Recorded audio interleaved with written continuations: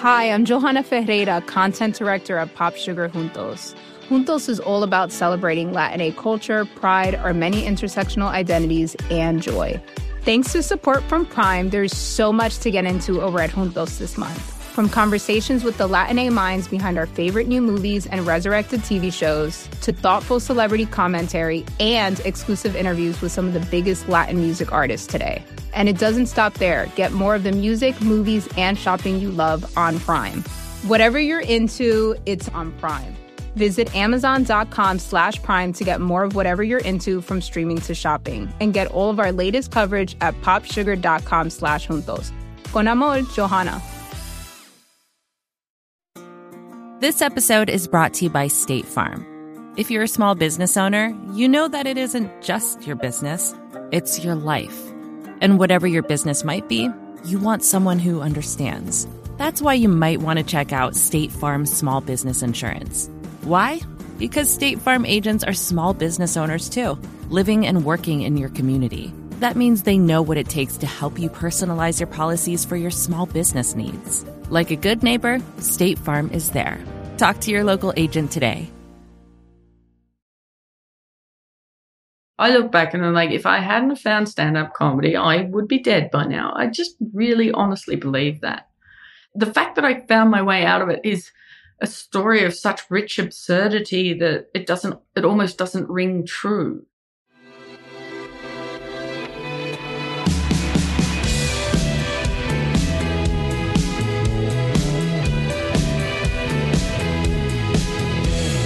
Hello and welcome to the Ezra Klein Show on the Vox Media Podcast Network. This is an exciting episode, a redo, but it's with one of my favorite artists. The first episode we taped was obliterated by two, not one, but two recording failures, one in the main recording and then a secondary one in the backup recording. And luckily, we were able to do it again. And I will tell you, as good as the first one was, the second one was even better. So I'm glad this is one we get to release. Hannah Gadsby is an Australian comedian. She was behind the remarkable Netflix special, Nanette. She just recently brought out a new one called Douglas. Nanette's a piece of art that actually means a lot to me. It's one of those pieces of art where people tell you engage with things and you can maybe get a little glimpse of what it is like to live as someone else in the world. And Nanette did that for me. I think it's a beautiful, beautiful piece of work. And it's also just like its structure. Like I remember my jaw just dropping as it unfurled towards the end. Her most recent special is Douglas, which is about the way she thinks. Hannah Gadsby received a diagnosis of autism a couple of years back, and that has contextualized parts of her life for her. So we talk about those issues, autism, the issues she brought up in Nanette around speech and safety and going through the world as somebody whom the world does not make much space for. This is a very honest conversation where most of what I knew about her came from her shows, and getting this much deeper sense of her life and how brutal some of the periods that she has turned into comedy or turned into stories were, and just what it is like to be in the world as an autistic person with her tendencies and predilections and needs and hopes and desires. I found this to be a really moving conversation. I hope you will too. As always, my email is EzraKleinShow@Vox.com. Here is Hannah Gadsby. Hannah Gadsby, welcome back to the show. Although for viewers, it's the first time on the show. Yes. The other one was an invisible participation. It disappeared into the ether. But it was so good. There's a Wilco song I love called The Late Greats about how the best song has never been heard. Like it's like this one show nobody went to with a singer nobody has been around to listen to. And it's like that. It's like the perfect show that has been out there hanging out in the mists of legend.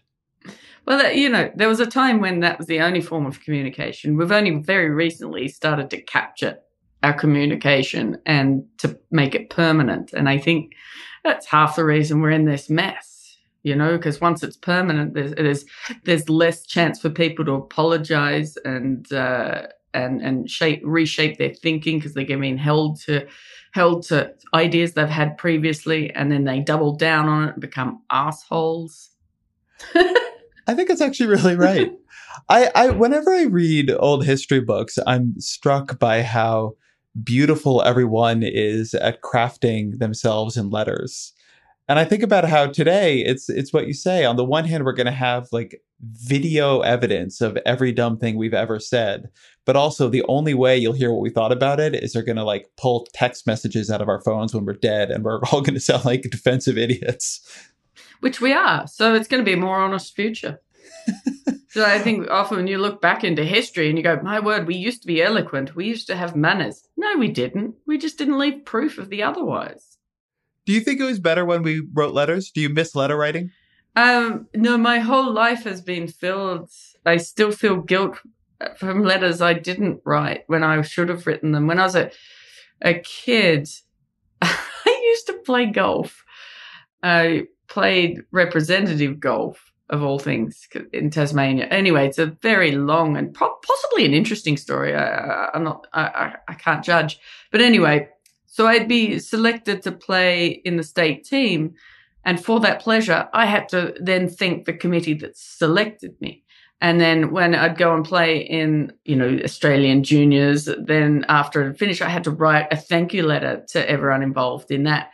And I never got round to writing those letters. And I look back in hindsight, and I was racked with guilt for years because I knew I should write those letters. I understood that it was manners, but then also most of me was aware that my brother, who was also playing golf, didn't have to write those letters.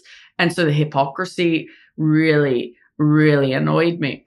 And then also writing letters is, you sit down and write a letter and it's just like, what people want to hear. And therefore it just sounds, like a thank you note to the selection committee. I used to sit there and I'm like, well, I know what they want me to hear from me.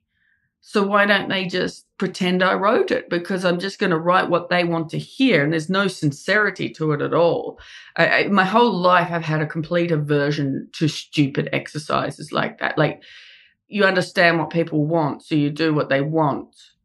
And then it just doesn't feel like there's any personal growth. So I never wrote the letters, but I felt the guilt around not writing the letters. Who enforced the differential thank you note regime? Was it that the women's team had to do it, or was it your mom made you write letters and didn't make your brother write letters, or wanted to make you write letters and didn't want to make your brother write letters? No, it was sort of like the done thing on the girls' team. So basically, you played golf as a young woman to prepare you to be a wife, whereas boys could play golf because they play golf. So when I'd win a trophy, I'd win a casserole dish or something like that. I've still under my parents' home. I've Really? got all these. Yeah, I've got my dowry. I was collecting a dowry. I've got lace tablecloths. I've got a clock cut out of a hewn pine in the shape of Tasmania. That never needs to be used, although it's a tidy bit of wood. So, I was basically, every competition I won encouraged me to, put together a dowry. A blender. I won a blender once, whereas my brother would win things like golf balls and things that encouraged him to play more golf. Is there a lot more golf involved in Tasmanian marriages? Like, where did this association come from? No, it's just the idea of like what girls should do, and it bled into the social infrastructure of golf.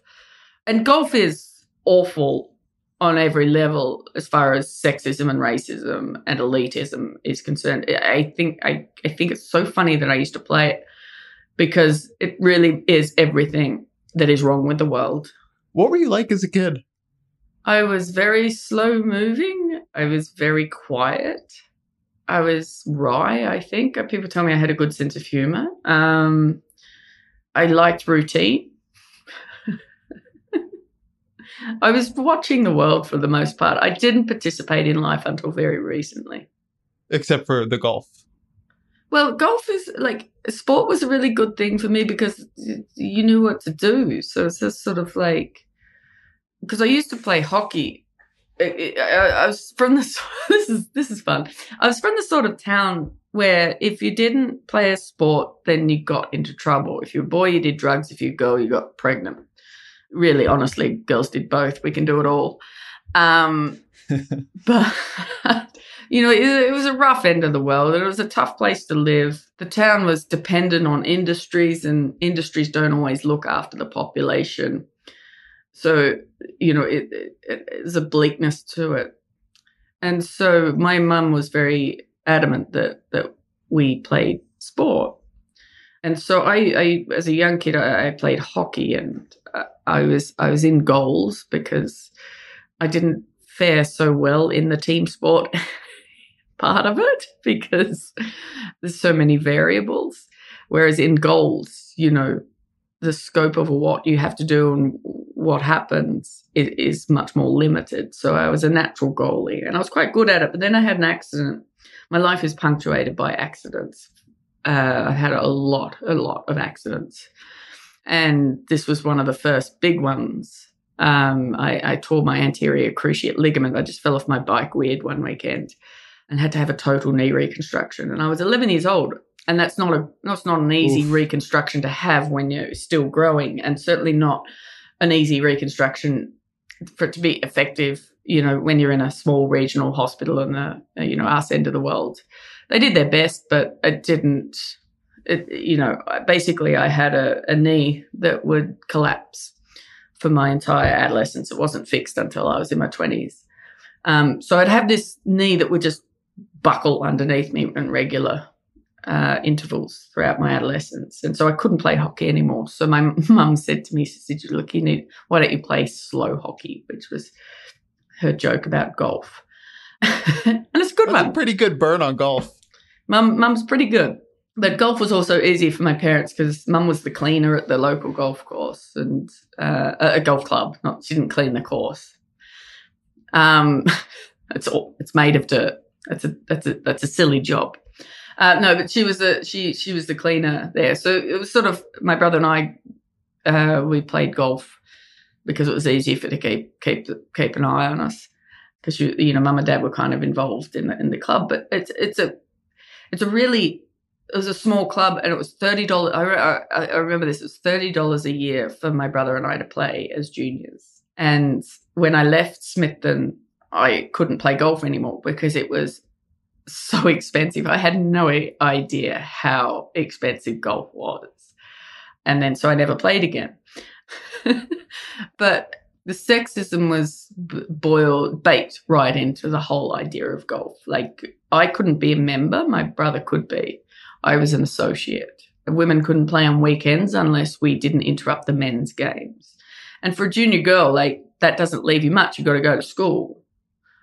And then, like I said, the prizes were a casserole dish. So if I won a big competition, I'd win kitchenware. My brother won a new set of golf clubs. And so it was that sort of thing. And then also there's so many restrictions on what I could or could not wear.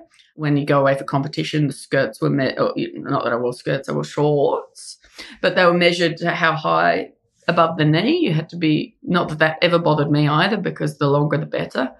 But basically being ladylike was the driving principle of the team, whereas boys' teams were like, hey, you should try and win.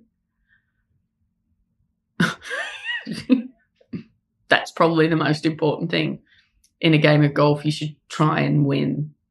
It's just the idea of being very competitive about golf to me. I know I don't want to insult everybody who loves golf. Oh, insulted! I hate it. But the idea of really caring who wins at golf, I know it is rife, but it always strikes me as peculiar, like it does for many sports. But okay, your mom pushed you to play any sport, hockey and then slow hockey. What were you into? Did you have sort of your own sort of weird interests? I was I think back to my childhood and I was just a dreamy kid. I would just live in my own head and I was very happy there. I remember doing things like I would just pick up pegs off the ground and put them in a bucket, and then I'd swing and just throw the bucket so the pegs landed every which way, and then I'd go around and put the pegs back in the bucket. And I was a bit too old for that to be like a game, but I just really enjoyed the sound of the pegs falling in the bucket. And, I look back to all the things that I used to spend a lot of time, and a lot of it revolved around repetition, pleasant sounds, and things like that. You know, I used to play with Lego a lot, but I never built elaborate Lego situations because we didn't really have the kits. We just had everyone's leftover Legos. So we just had a drawer full of spare Lego, which is fine. It's good. My brothers could build interesting things, but I would just build walls. Just walls. Because I was just into repetitive tasks. And I think it was because I just liked doing things while I was thinking. And that's probably why I like golf. Because it's a lot of alone time. Yeah, I guess that would be right. So I want to say before I ask the next question that for people who haven't seen Douglas, it's very much about autism and your autism diagnosis and what it was like growing up with autism. And since our first like legendary but unreleased conversation, I've been doing a lot more reading on that. And so I don't want to like impose anybody else's experience on you, but one of the things that was really, I guess, somewhere between poignant and really sad to me in the book I was reading was how much people refuse to believe that kids who are autistic who are enjoying doing something that didn't seem enjoyable to their parents or didn't seem socially like what a child should be doing were having a kind of rich, good experience, and how many kids were institutionalized because they couldn't make that single, like it seems now in retrospect, very obvious leap. That people, some kids like building big walls of Legos and having the repetitive activity, but the effort to like force people away from that just was the driver of all this terrible tragedy and what happened to children. Was it hard for people around you to sort of understand and leave you to what you liked, or was that something that your family was pretty good about? Well, in many ways, I was very lucky. I was the youngest of a very large family, and so by the time I came along, my parents were exhausted. We weren't very well off. So my parents, they had looking after 5 kids on not so much money. Dad delivered the papers in the morning, and then, mum was the cleaner at the country club. They then cooked counter meals because I was trying to support my older brother through university. And then we used to work on farms just to try and make ends meet. So it's like a very busy place. There was no, as long as we were polite, then that's my parents believe that's, we have to try our hardest and be polite. And I was kind of raised by my brothers and sisters more, not because my parents were absent, they were very present, but because they were tired and they were wrangling 5 kids, and they're like, you're now a group, you play together. And so it was very easy for me to understand my place in a ready-made family.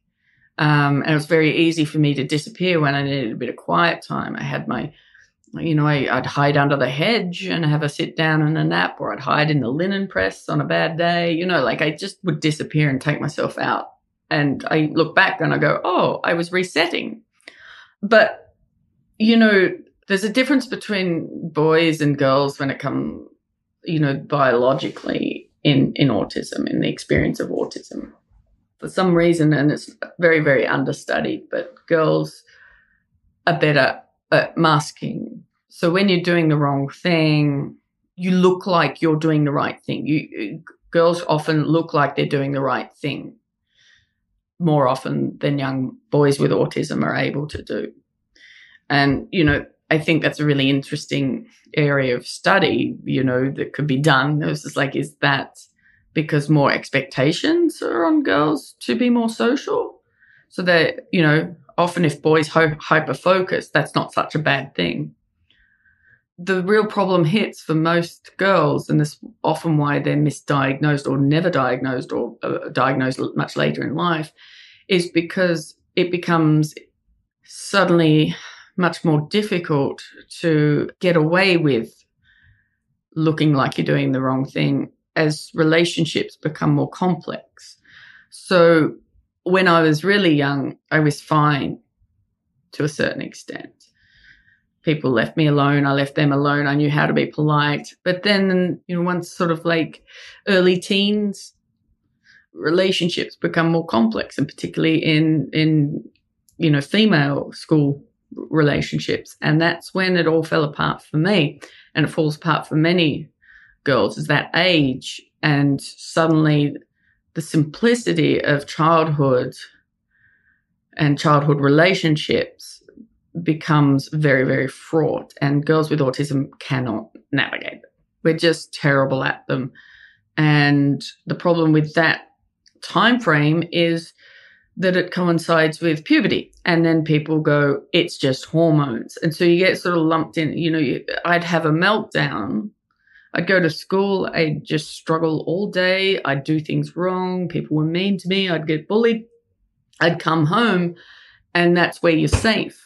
And you'd let it all go, and I'd have meltdowns. And then that was then just like, oh, you're being hormonal. You're a teenage girl. But what was really happening was far more neurobiological as opposed to just being a teen. So my childhood up to a certain age was relatively happy. And then it got deeply traumatic very quickly. And I never recovered.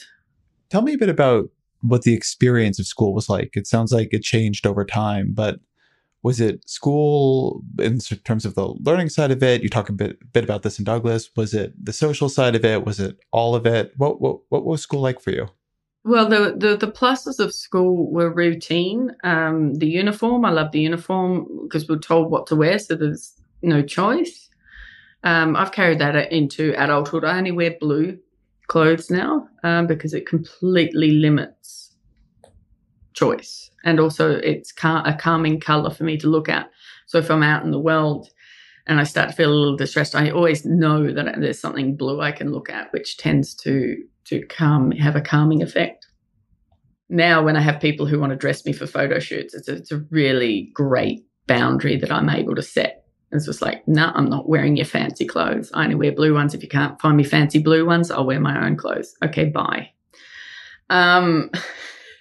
It's amazing how much stylists do not want to listen.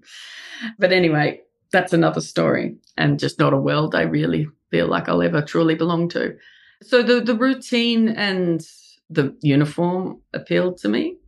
But where I really struggled was free time. I just never understood what I was supposed to do in lunch and little lunch, as we called it.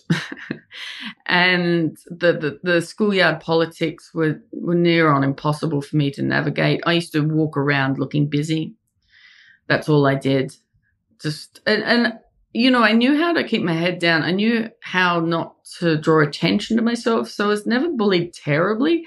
But in order to avoid being bullied, because I had a taste of it, but it meant that I just wasn't allowed to participate. So I was just completely alone and isolated.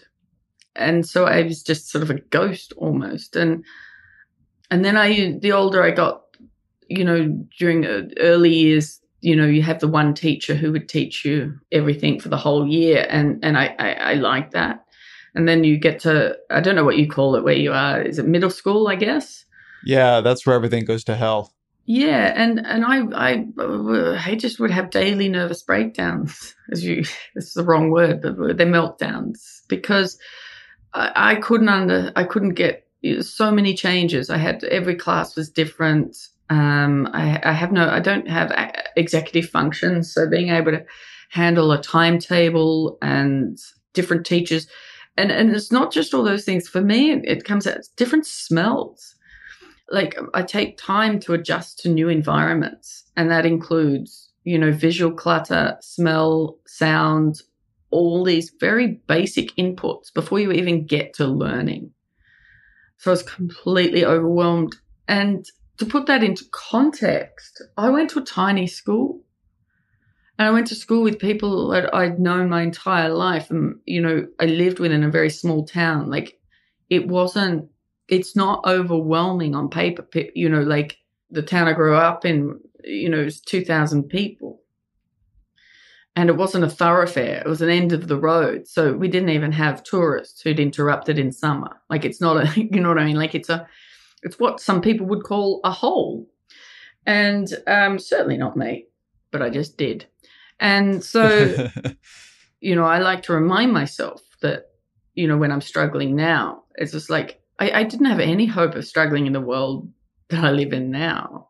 I mean, surviving, I was never going to adapt because I couldn't adapt to a world that was so consistent anyway.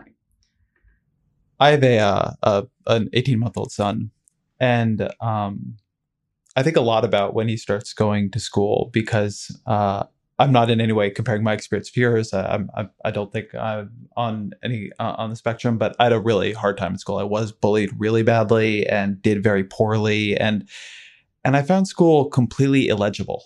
Like literally starting in middle school, which is why I said where it all goes to hell. I just for years I couldn't figure it out, and like college it picked back up for me. Like end of high school I started to like get my bearings, but I think a lot about how, and this is why your comment about just the smells and the changes brought this up for me, how we expect school to just be legible to kids. The idea that there would be intangibles that you might need to like move around, right? That, like now as an adult, like how the room looks to me is important, right? I try to declutter my desk before I start working. There's music I like, music I don't like. The amount of control, I drink caffeine, like the amount of control I try to create in my space to do work well, it's pretty intense. And nobody tells you when you're a kid going to school that like, your environment is going to matter for this. It's not just, are you smart? It's not just, are you paying attention? It's not just, are you being good? And I don't know, like, will I be more sensitive to that as a father because I had some of that experience? But it seems like there's a lot we don't tell kids about going to school. And in retrospect, it strikes me as really strange. Well, because we don't know what it's like to go to school. Honestly, the landscape changes so quickly now. My mum had no idea what my school was like. Because of the generation gap, things are evolving. Like we don't know what it's like to go to school surrounded by technology. We don't understand what that is. So I think the speed in which, society and the world and learning and living changes means that we literally do not understand what school looks and feels like now. So, I mean, it's hard for, like, my mum barely finished school. So it's not like she could tell me what high school was like. She was already, had an apprenticeship to be a hairdresser by the time I was in my second year of high school. So how is she going to help? How is she going to help me navigate high school? Like a lot of parents now didn't grow up with smartphones and all those sorts of things as part of the social interaction. So how are they going to help kids navigate that now? Like, I think it comes down to a blindness and we actually don't understand the landscape that younger people have to navigate. And that's why it's so important. It's not to tell kids how it's going to be, it's to listen to them as they try to find words to tell us how it is for them. And that's sort of the struggle of autism, you see parents is like, you've got to go to a birthday party. And a kid with autism is like, I don't want to go to a birthday party. They're hellscapes for me. But parents are going, yes, but in order to be a normal person, you have to love birthday parties. You're sad because you're alone. And kids with autism are like, no, I'm happy because I'm alone. Being alone is happiness to me.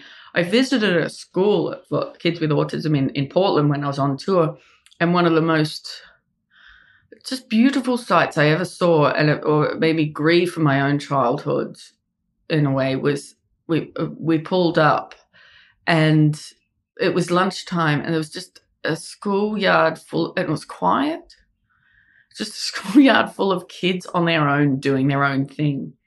And it was just beautiful because it's like, these are the kids that would stand on their own because people go, they're being bullied and ostracized. But what's happening at that school is like, they want to be on their own. Like, and there's a difference between feeling safe to approach people when and if you need to, and then also then on the other hand, just being forced to always interact is really distressing. What was the experience of a kid's birthday party like for you? I always made friends with their mums. They made more sense.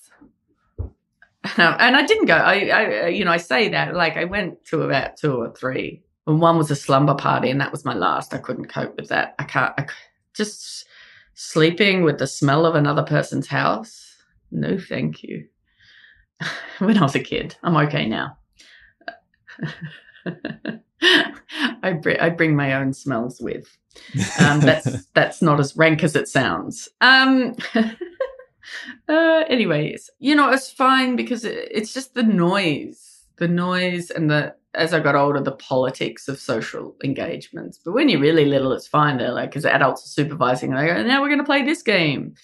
Now we're going to play this game. And then there's always treats. So it always felt okay, but it was always overwhelming. I used to get really tired, but there weren't actually that many birthday parties. Were there subjects you loved in school? I loved everything when I was younger, like when I'm, in the first 4 or 5 years of school, and then I hated everything. I just got overwhelmed because I didn't know how to learn. I wonder how different it'd be for me now, having access to the internet. Honestly, the internet has allowed me to foster my creativity and my curiosity, and I wouldn't have said I was creative or curious when I was at school. I just honestly didn't seem to exhibit either of those things. And a lot of that's environment. Like, I was at a school that, anyone with money or means or that sort of stuff, they went to school elsewhere. So really it was a fairly rough school I went to. It was a good school, like, for what it was. And so I'm not saying I went to a terrible school, but it was not a school where people struggling to learn had any help, especially someone like myself who's smart.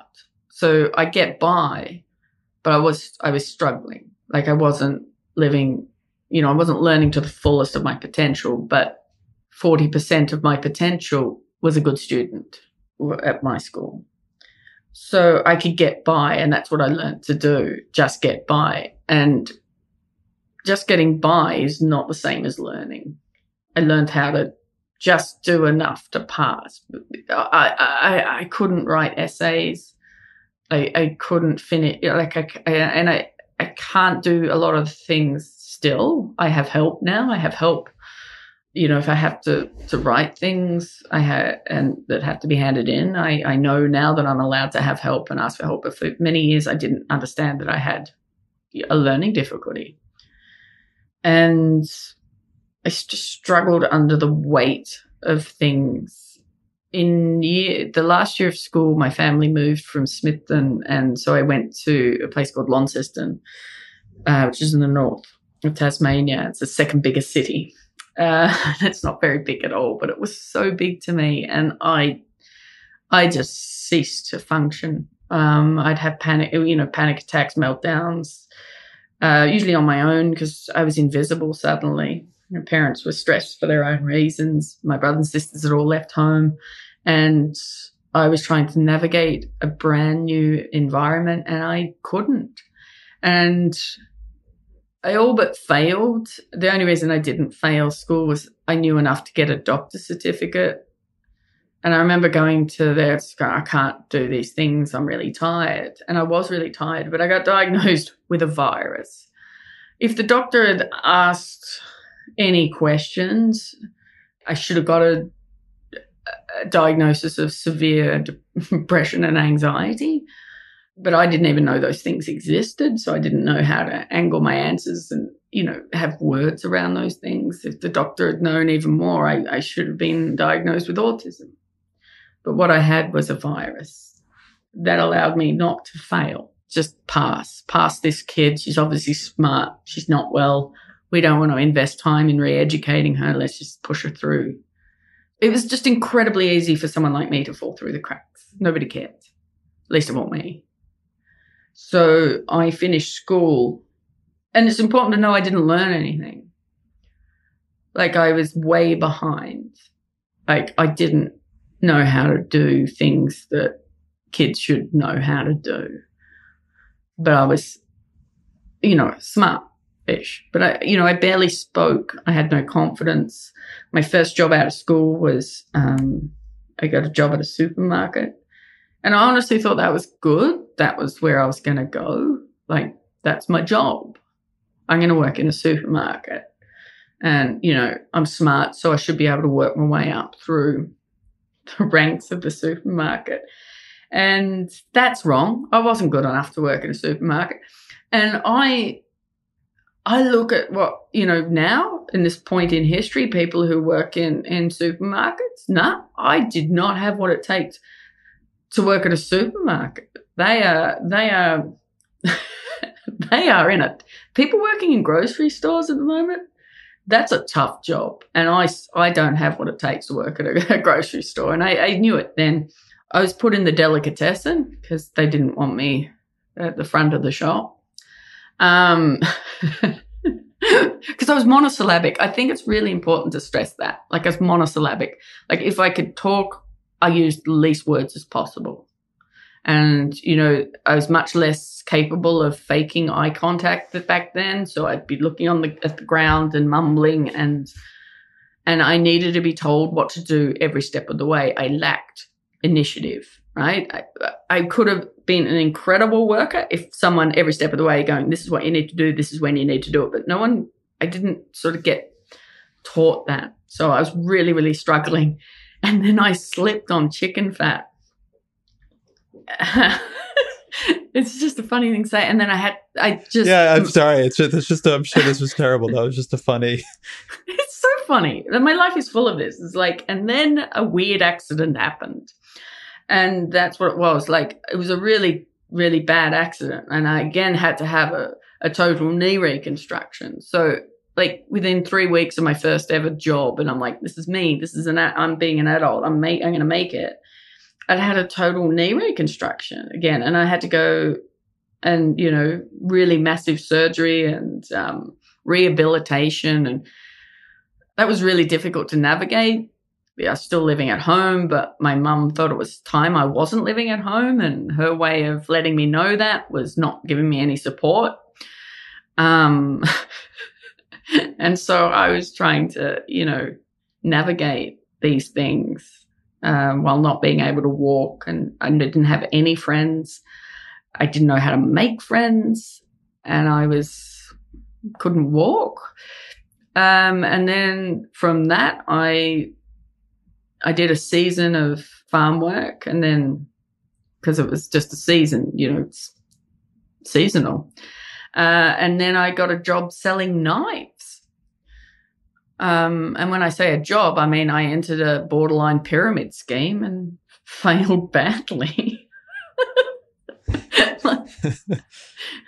Yeah. And then I just, adding to that was a certain amount of trauma, and the thing about trauma is you cannot imagine a future. Like, you cannot project yourself into a future, positive or otherwise. You're trapped. So I was trapped physically, financially, literally, and also figuratively. This episode is brought to you by State Farm. You've heard it before. Like a good neighbor, State Farm is there. But it's more than just a tagline, because State Farm agents are small business owners themselves who live and work in your community. And if you're in the market for small business insurance, who better to work with than an agent who understands what it takes? State Farm agents can help you create a personalized insurance plan that fits your small business needs and budget. Talk to your local State Farm agent today about small business insurance. Like a good neighbor, State Farm is there. Support for the gray area comes from Burrow. Getting the right furniture for your place can be really annoying. At this point in my life, I've probably gone through maybe 3 sets of outdoor deck furniture, and it's a pain in the ass for a different reason every single time. It doesn't look like it did in the pictures, the assembly isn't what they said it was, or it's just not as advertised for whatever reason. Thankfully, Burrow is the furniture company that wants to make it all a little easier. Last year, Burrow introduced their outdoor line, and this spring they're adding to it with their Dunes line, offering new seating, dining, and lounger options designed for luxury, comfort, and durability. Burrow furniture is easy to put together and take apart, so you can move or store it as needed. And it ships straight to your door for free. Gray Area listeners can get 15% off their first order at burrow.com/Vox. That's Burrow, BURROW.com/Vox for 15% off. burrow.com/Vox.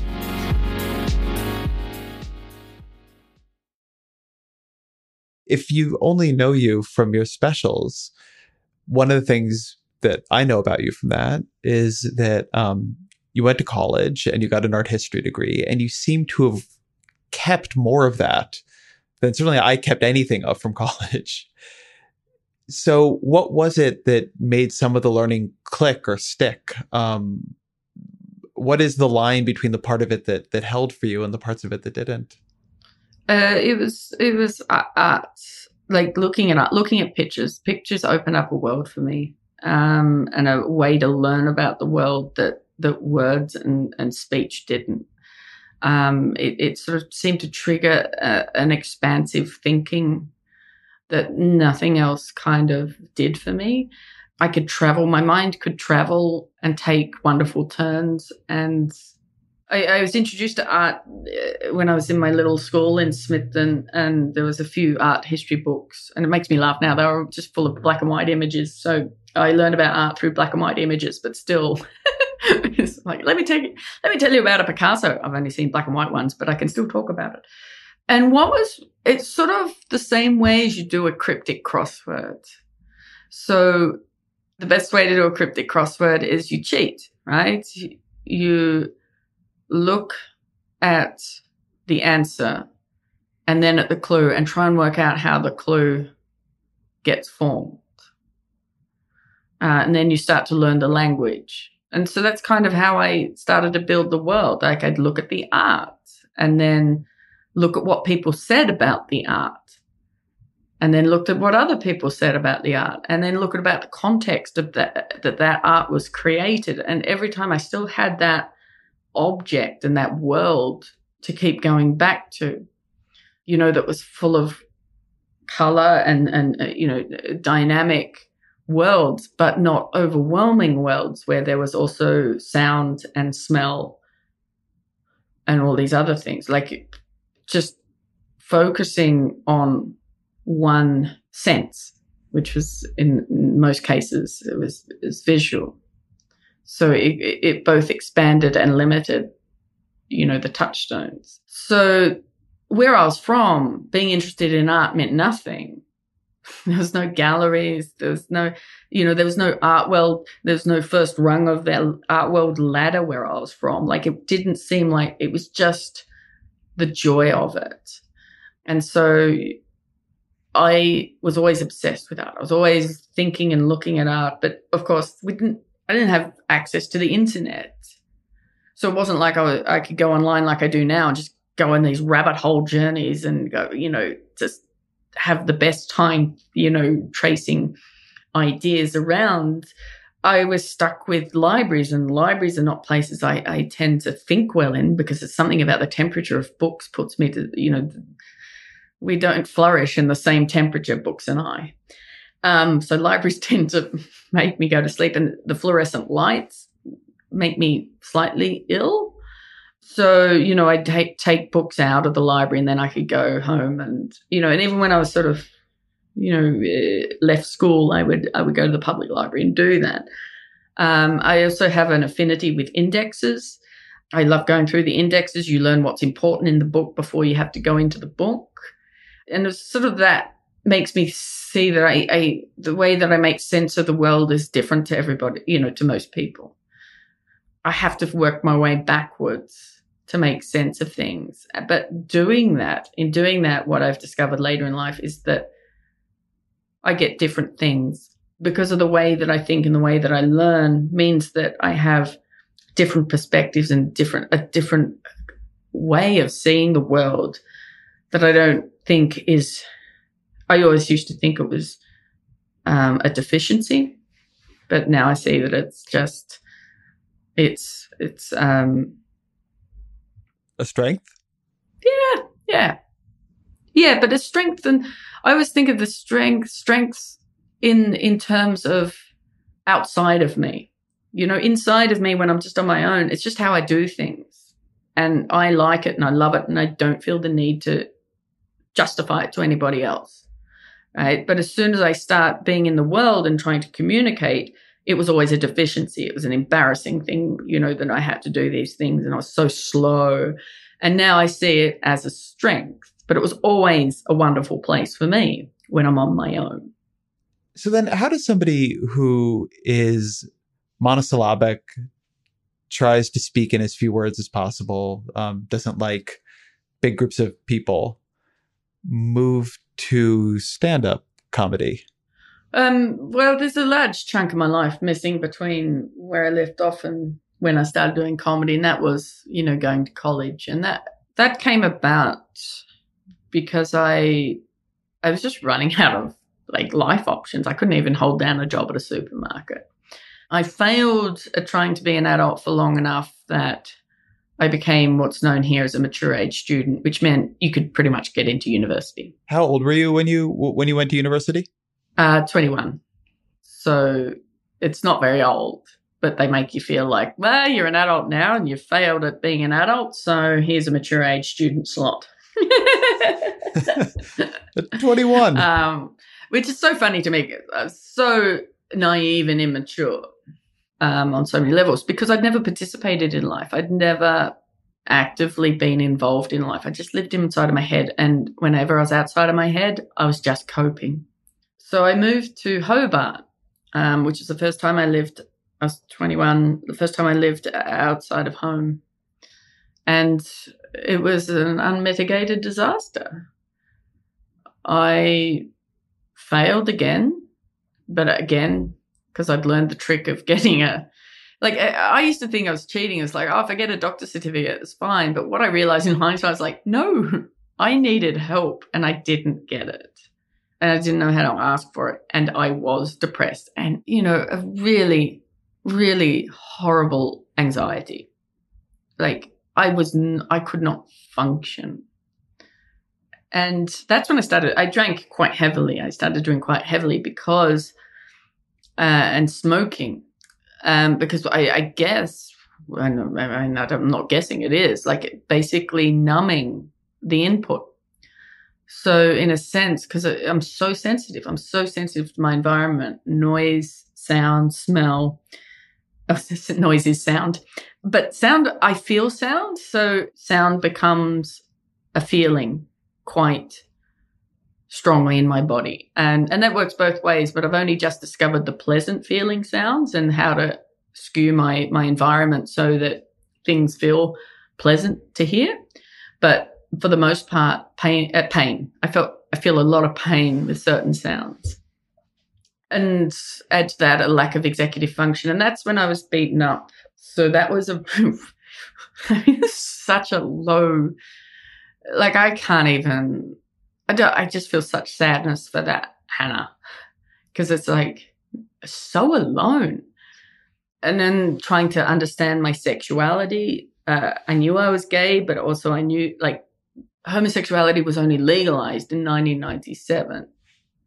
And that's when I was 19. So I was living, not being able to hold a job down at a supermarket then. And just because the law had changed didn't mean it was necessarily a safe place to be gay.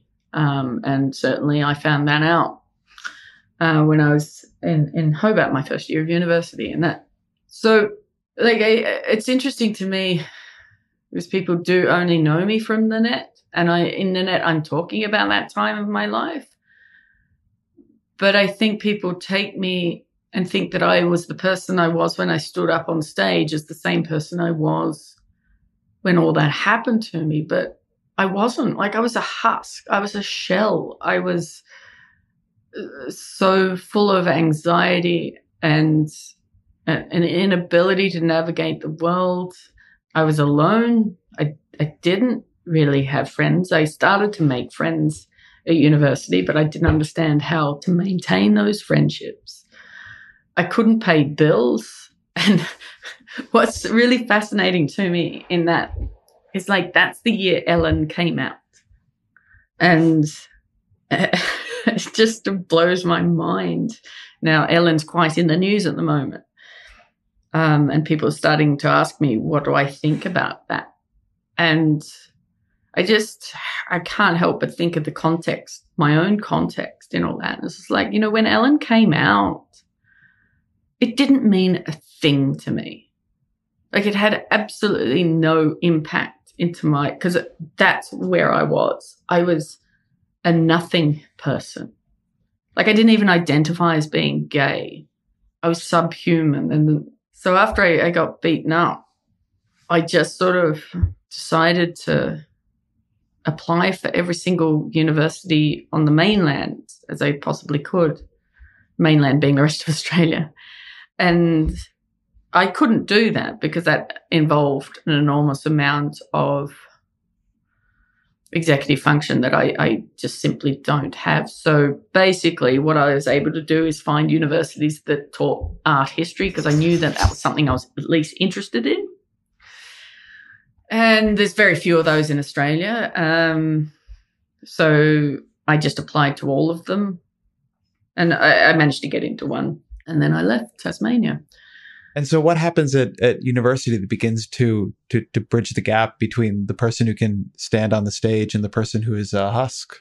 It was a very slow recovery. Going to the mainland helped enormously. Like, Tasmania had become very, very claustrophobic for me in many ways. Like, I had to learn the basics of life. I had to learn how to look after myself. I had to learn how to pay bills. And I struggled. Like, doing those normal things still to this very day are things that I actually really, really struggle to do.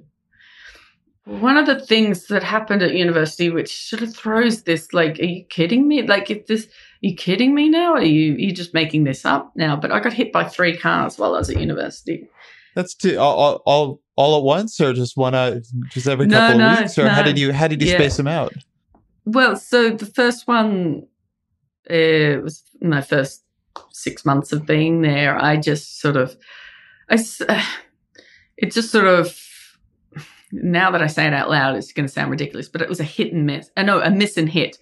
So basically I was cycling, and so a car just went too close to me and I had to swerve, and I hit a parked car, but I broke my ankle. A miss and hit is a hilarious way to describe that. Thank you. So I hit a parked car, but after being sort of, drivers in Australia hate cyclists. And the way they show that is by driving dangerously. The better the roads, the worse the drivers. That's a good rule of thumb. I've learnt this. Anyway, so I had so that was like, it was a bit of a dust up, but just a broken ankle. That's fine. And then the next one is someone reversed. I kept riding my bike, and this is an important distinction to make. I kept getting hit by cars, and I kept getting back on my bike. And the reason for that is that I couldn't afford to drive, because in order to drive, you have to get driving lessons and a car, and those two things were just not anything that I was capable of scrambling together. And also the alternative to that is public transport, and I cannot read bus timetables. I cannot cope with the environment on public transport. Like, it's just really distressing. Public transport is really distressing for me. So the option for me was to cycle. And I love riding my bike. I love moving through space. So I really love that. I did not love getting hit. And so the second one is a man just reversed out of his driveway too quickly, and I was riding past and he collected me. And I cracked ribs and bruised my liver on that one. And what was really strange about that one is I was really, really badly hurt. But he sued me, or he asked, I don't know that he sued me. He just asked for money, and then I disappeared. I don't know what. But he wanted me to pay for his boot. Like, you call it a trunk. Like, I dented his trunk, and he wanted, like, me to pay for that. So I gave him a down payment on it. I didn't have any money. Like, what a bully. Like, what a bully. He hits a kid on a bike. Yeah, that's insane. Yeah, but because I didn't understand how the world worked, people could bully me, and people did Like, people would take advantage of me all the time. Anyway, so that was that. And so I kept falling behind at university, naturally. And then the last one was, and this all happened within a year of, the third time I got hit was actually really bad. I got doored. So I was cycling, and then someone opened their car door and collected me, and I shattered my collarbone.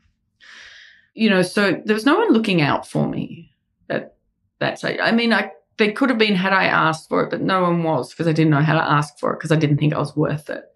So I had this broken bone, and it should have been fixed surgically because it was so far displaced. But the doc, I don't know, maybe I was uninteresting to the people in an emergency or something, but they've just gone, it'll be right. And it wasn't right. And then down the track, I had to have it repaired.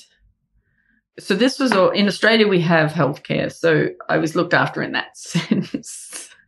And because it was a road accident, there's a certain amount of protection you get around road accidents. People have insurance for that. So, and it's compulsory insurance. So at least at this stage, my healthcare was being paid for because it was an accident that wasn't my fault. But I had a pin put in my shoulder, and then the pin didn't work. The pin ended up working itself loose and coming out the back of my shoulder.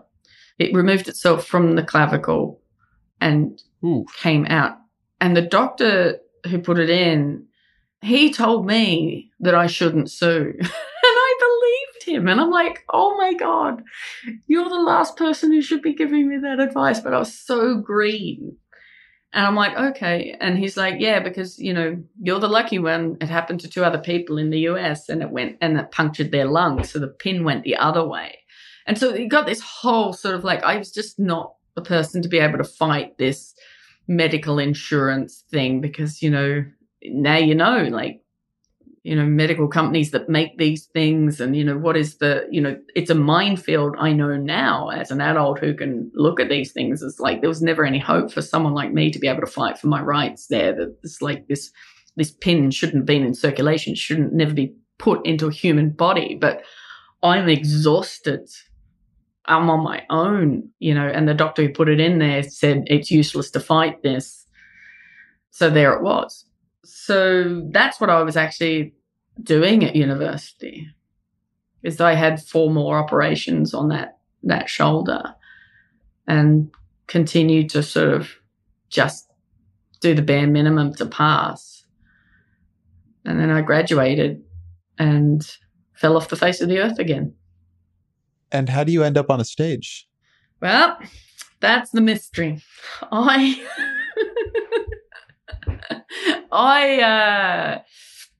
started I was working in a bookshop and as a film projectionist. I had a skill, but I couldn't make enough money off those. I didn't know how to graduate from entry-level casual positions.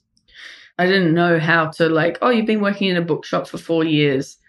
Would you like to manage the weekend shifts? Those things were never going to happen to me. I was just bad at life and bad at work.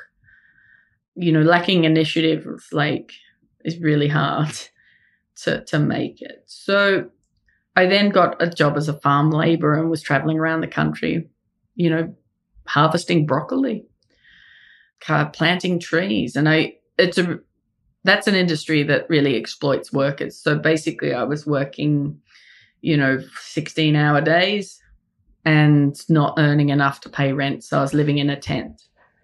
So you were homeless? Yeah, I was homeless. And in a cycle that I didn't know how to break out of. I didn't know, because I was also traumatized. I didn't know how to imagine a better future, and I didn't think I deserved one.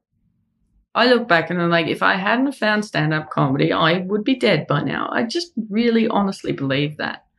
The fact that I found my way out of it is a story of such rich absurdity that it almost doesn't ring true.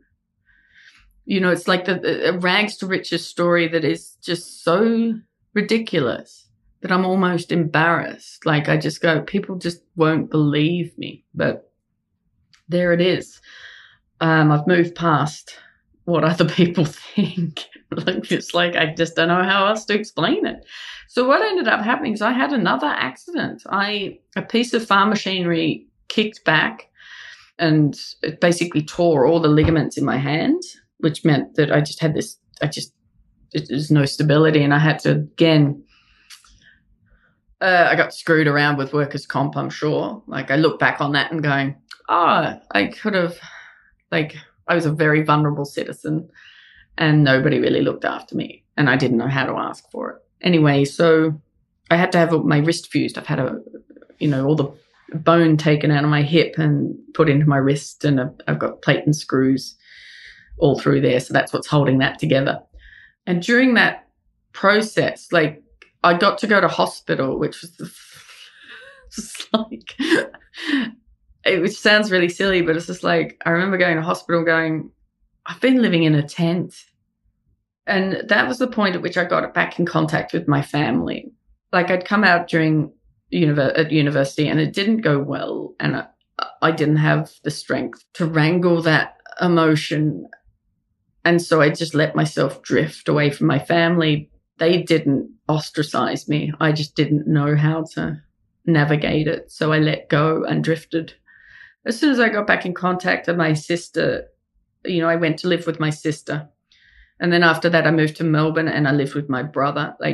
And that was up until really, really recently. I was relying on my family to get me out of the financial desert. That I was like, just, I was homeless. And if it wasn't for my family, I would never have been able to pursue comedy, because it was the generosity of them that allowed me to do something, to be able to pursue comedy. And the reason I got into that was after I'd had my surgery, is I entered a competition and there was no reason for me to do it. I still don't understand why I did it, but I did it.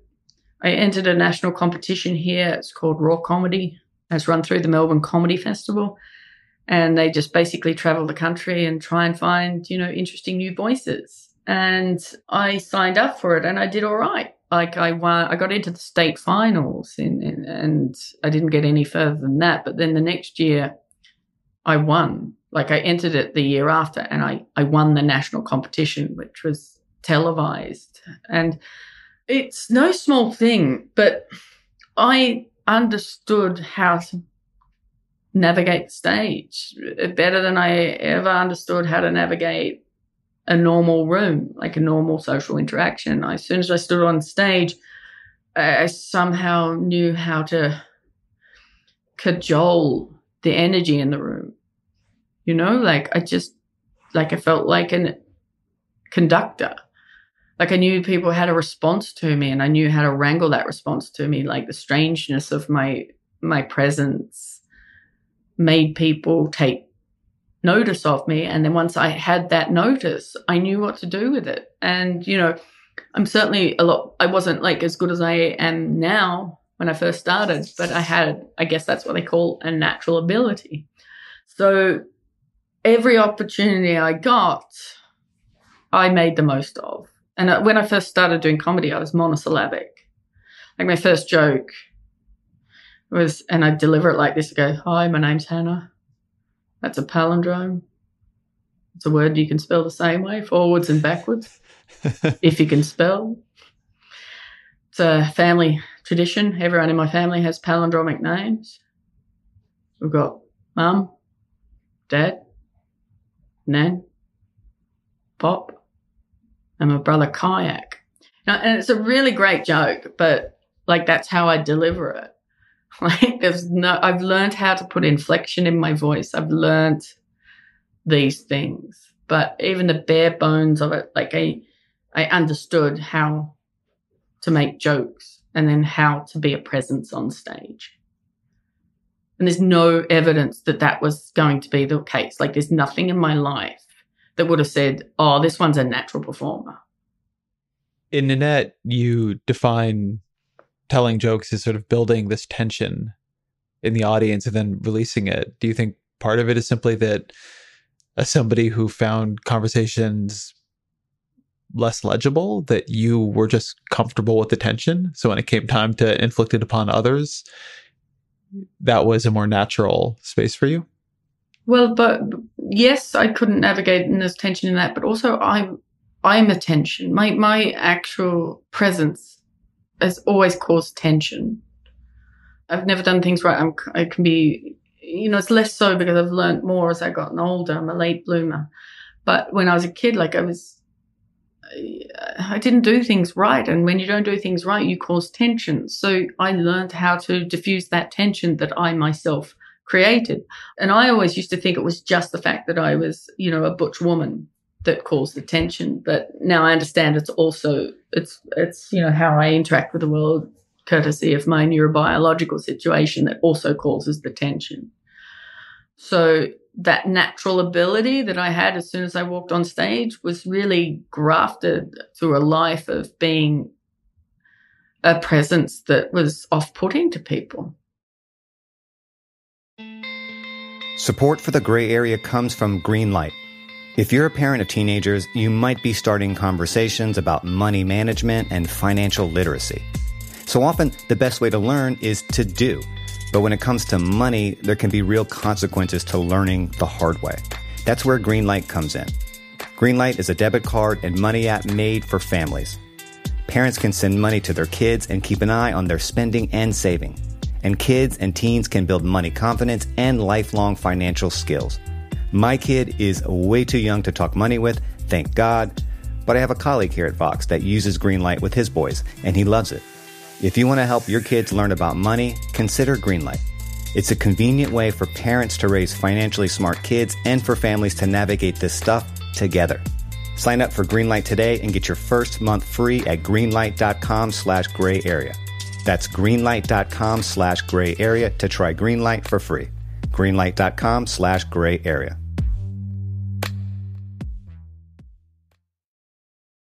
I want to take a slight turn here into a tenser or yet tenser space that I was thinking about rewatching Nanette getting ready for this conversation. So in journalism, political journalism, there's been this ongoing set of fights about speech and safety. And I think on some level, tension. And something you say in Nanette at the end, as you begin giving your story more honestly, you say that you're not going to do the thing here of releasing the tension of what your life has really been like, that tension is now ours, the audience's, to hold. And that should give us some idea of the tension people on the margins hold all the time. And I wanted to ask about that experience because I do think part of what is happening in my industry is people are very uncomfortable with the amount of tension and they want it to stop. And that people who have been under tension don't. They want that to be shared. What is it like to be under tension all the time? What lessons does it teach? What do you take from it? It's not a great place to be in, and it's called stress. And humans don't operate the best when they're stressed and distressed. But when you're on the margins, that's a constant. And I've only just recently left that space. Like I've suddenly found myself in a position, just as the world is devolving into chaos and uncertainty, I've suddenly found out that I'm not distressed all the time anymore. And I didn't understand that that's how I was living. I'm really new to this. And I find myself in this strange world where, people would look at me and go, oh, you're privileged. And I am. But I don't have years of training to be in this position. I have much more experience in being invisible and unheard and living in deep distress and stress than I do privilege. I know what it's like to feel tension and to have everything, like I said it about how I lived my life, like I didn't live it. I coped. I tried not to draw attention to myself. I lived with, pulling my head in. And when you do that, you don't get to live. You don't get to talk. You don't get to breathe. Like I really understand that sentiment of the Black Lives Matter. I can't breathe, like for very, very, very different reasons. But I understand that feeling of not being able to breathe. And it is inhumane to keep people in that state. And when people tell you that they can't breathe, it takes an enormous amount of pain and strength to be able to not just say it out loud, but to understand that that is what is happening to you. Like, I didn't understand how terrible my life was, because that's what being on the margins does to you. It tells you that being treated inhumanely is all you deserve, and that's the reality of it. I saw that letter, and you know what? Like, I don't care. Like, what that is talking about is not actually, it's not a fight for survival. And you know what? Like, if there's a mob on Twitter, like, it's the problem with the debate is toxic because only the worst voices are amplified. There's no, like, it just is this binary of, and I just get exhausted by that. And I, to a certain extent, I grew up with that, like the debate around human rights with, the legalization of homosexuality in Tasmania. All you ever heard were the extremes of those arguments. And what was missing from that were people just caring. I just think in this moment in time, people can't pay their rent. People are literally and metaphorically struggling to even breathe. And it's like, if you've got a platform, then just use that platform to talk about things and draw attention to people who don't have a voice, or move aside and give a platform to people who need a voice. Like, this is the elite complaining. That's what that says to me. Like, I read that, like, I understand it's all intellectual and fun intellectual games, but like, freedom of speech is in trouble. But that letter just seems like a waste of energy to me. Like, I just was bored by it. I'm just like, are you kidding me? This is what you're going to waste your time on? Like, I understand it's really important. Freedom of speech is the big, but you've got freedom of speech. Use it. Not to complain about how you feel a little scared to say your peace of mind. Like, apart from that, what are you using your freedom of speech for then? What are you using it for? What are you using your platform for? Like, if you're just using your platform, your enormous platform, to talk about freedom of speech, then you are wasting your time. Use your freedom of speech constructively to actually build something, to help others use theirs. One of the things that strikes me as maybe similar between the comedy world and some of the debates that have happened there in the past couple of years and the journalism world is that it feels to me like if you have these big platforms now, it's stopped being enough to just have opinions, because there's so much more conversation in different directions. The audience can speak to you, like everything is taped. It goes up on YouTube. There are conversations around your conversations. And so now you have to, if you want to take on these hard issues, you have to have all these other skills of managing a hard conversation, of dealing with feedback and criticism well, of all these things a lot of us weren't taught. And I feel like I'm seeing something sort of similar to what I've seen or what I think I've seen in comedy, where as the audience began to be able to speak back, there's been a lot of anger and a lot of fear. There is some fear, right? People are worried about being canceled or fired. I don't want to take away that there can be real concern here, but it does seem to me that just part of it is, it's just going to mean that if you have this big platform, you're going to have to learn how to do more than have views. And that's harder. Like it is definitely harder. Like I feel it too. Like it is harder, but I think it's going to be what it looks like from here on out. Like, yeah, I don't have a problem with taking responsibility for your speech. Like, the cancel culture only happens in this area. Like in other places, it's just called taking responsibility for your actions. I mean, I just don't come from media entertainment backgrounds. Like I had to work with dangerous men for a long time. Like I had to work alongside of men who are trapped in the cycle of poverty and drug abuse. And we were working on farms together. And I was frightened of those men. And I had no voice. I was unsafe in their company. But I'm not vulnerable like they are now. And that's a very interesting space for me to occupy. Like all of a sudden I have a huge platform. I have a huge, sphere of influence. Those guys who could have they posed a real, it was dangerous to be in their midst, right? For me. But their life still sucks. I don't know how to navigate that, but I just that's the world I'm from. If there's a fight about freedom of speech, it was a literal fight with punches thrown. It's a rough place.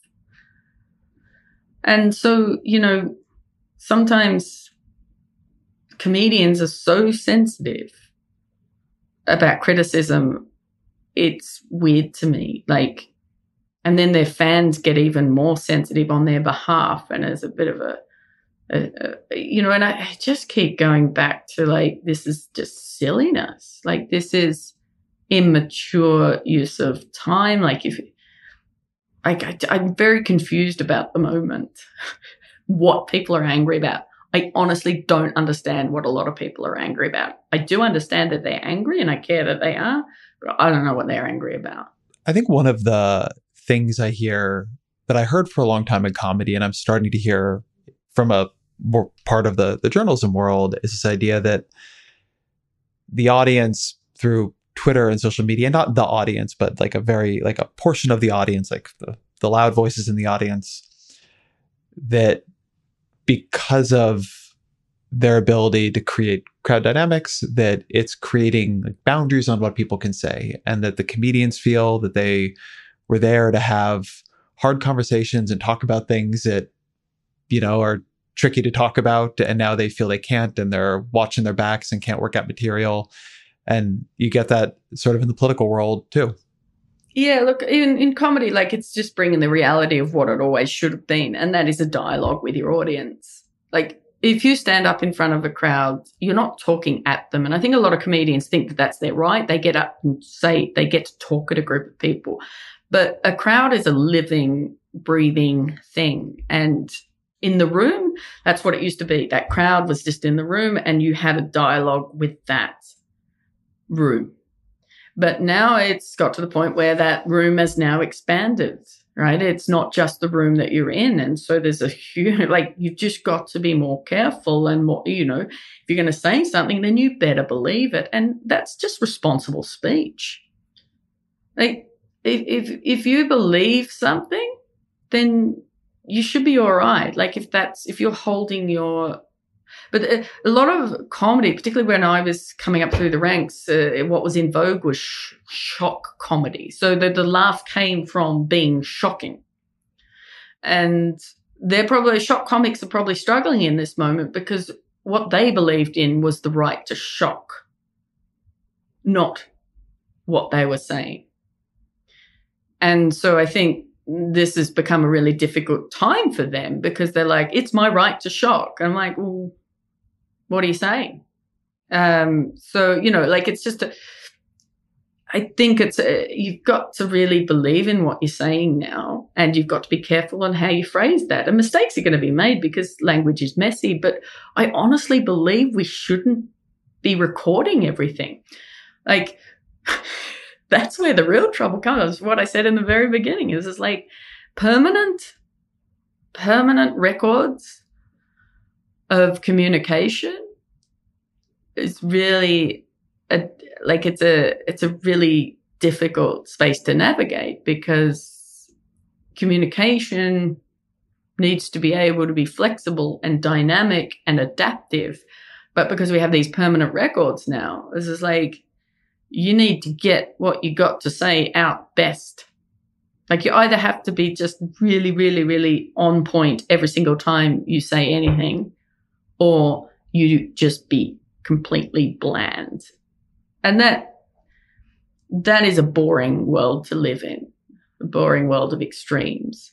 And so I think what has to happen, and it probably won't happen anytime soon, is that we need to learn a language of adaptation, evolution, forgiveness, shame, learning how, to shame without the permanence of that shaming. Like, you go, hey, you messed up there. How do we then move on from that? Like, people are very, you have to be defensive, or you have to apologize. There's no nuance to the discussion. And this is an incredibly difficult space for me to navigate, because this is a really hyper connected and hyper social world. And I'm really bad at being social. Like, I'm really, like, my autism means that I'm quite blunt and I fail to pick up on all the nuances. So this is a really difficult space for me personally to navigate. So I don't feel sad when a comedian who used to shock anytime he likes suddenly finds it a difficult space. I'm like, it's always been a difficult space. The world has always been a difficult space. I want to underline what you were saying about the capacity to have people make mistakes and feel shame and move on. I do think a big part of the problem is a lack of clarity in what that process should look like, often because there's not real accountability, but there's social accountability. Nothing happens to most people who misstep, but also the feeling of something happening to you is like 25,000 people turn on you online is it's a kind of trauma to people that sounds weird when they say it. So it doesn't, they don't know what to do with it. But at the same time, the part of it that I've become, I don't want to say unsympathetic to, I agree with what you're saying about it's hard for everything to be recorded. But in my industry, a lot of these problems are just coming from everybody moved onto Twitter. And for years in journalism, we knew that if you wanted to be in a hard conversation talking about tricky issues, we would have this big edifice to protect you, editors and copy editors and people who would check your headline and all these things, so that if you like ended up in a bad place, at least your institution was there with you and it tried to help and was now bought in alongside you. And everybody just works out the material on Twitter with none of that around them. And then things go bad. And I think a lot of the tension in my industry just comes from the constant feeling of that. Yeah, well, why are you working stuff out on Twitter? Like, why? Who does that? Why would you do that? Work it out on Twitter. It's the worst. Everybody, and I've done it too. I want to say that, like, I have done this. I've stopped tweeting except for tweeting out my articles, just because I've decided that like it's time for me to stop saying I don't like it and act like I don't like it. But it's become a place that a lot of journalists work out the material. Then they work it out poorly and there's a bad reaction, and just everybody's like anger, like long term, just keeps going up at each other. Yeah, well, journalists should be better at learning. Like, what's wrong with journalists? Like, I mean, I'm not a journalist, but I don't like. Also, I think that if you have a large platform outside of Twitter, you should get off. Like, you should just, like, it really could be a space where people who don't have a voice get to have a voice. But if people with huge followings are then just, it's a bullying pulpit.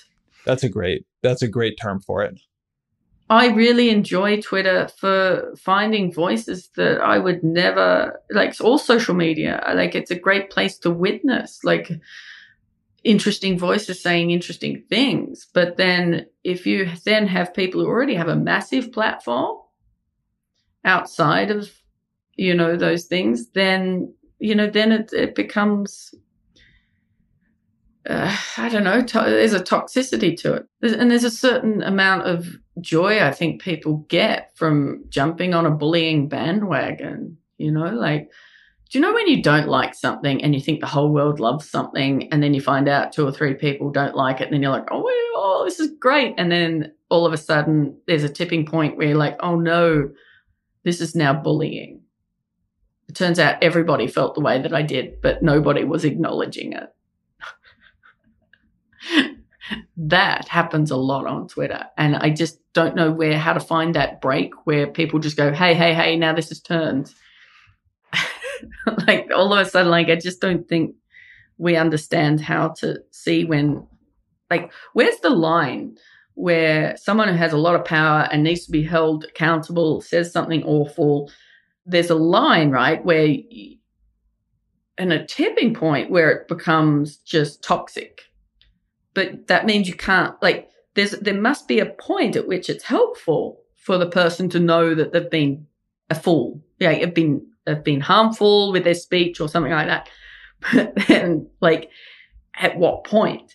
It needs to be drawn to attention, like, hey, you are saying you're being careless with your words. You're being careless with your ideas. You're not thinking about this perspective, right?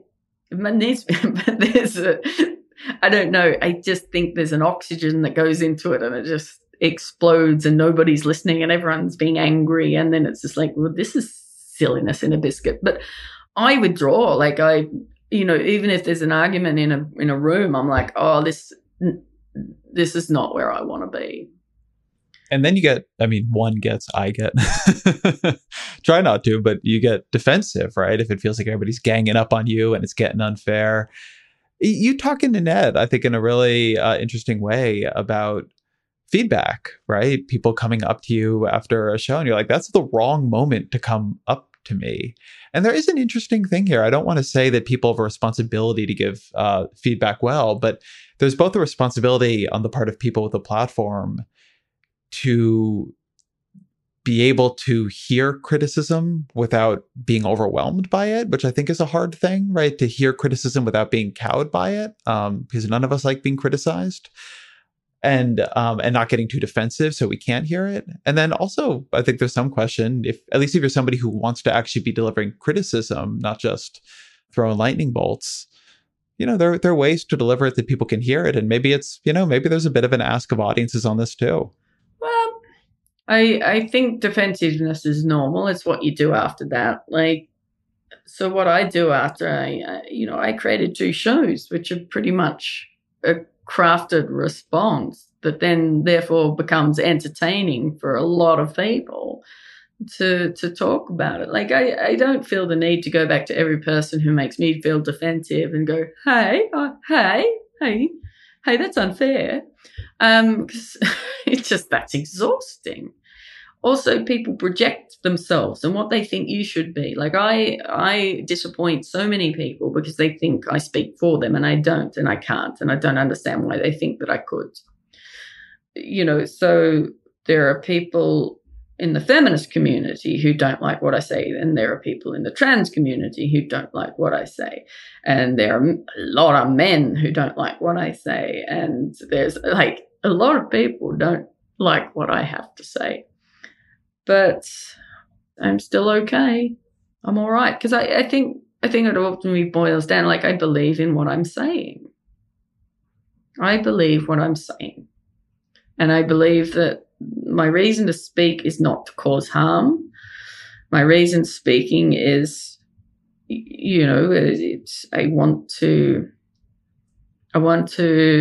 disrupt people's thinking in order to, get them to have a different way of thinking about things they already think about. I'm not in the business of changing people's minds. I'm in the business of changing how people make their minds.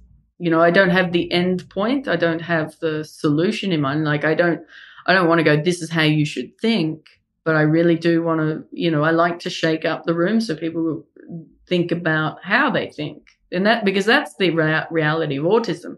Like, you have autism, you have to think about how you think. That's what you do. And neurotypicals don't do that. They just assume the way they think is right. The way that you think, not the end point, not what you think, but how you think. So like when I get, pulled up about the specifics of what I say and things like that, like I listen, I think it's interesting.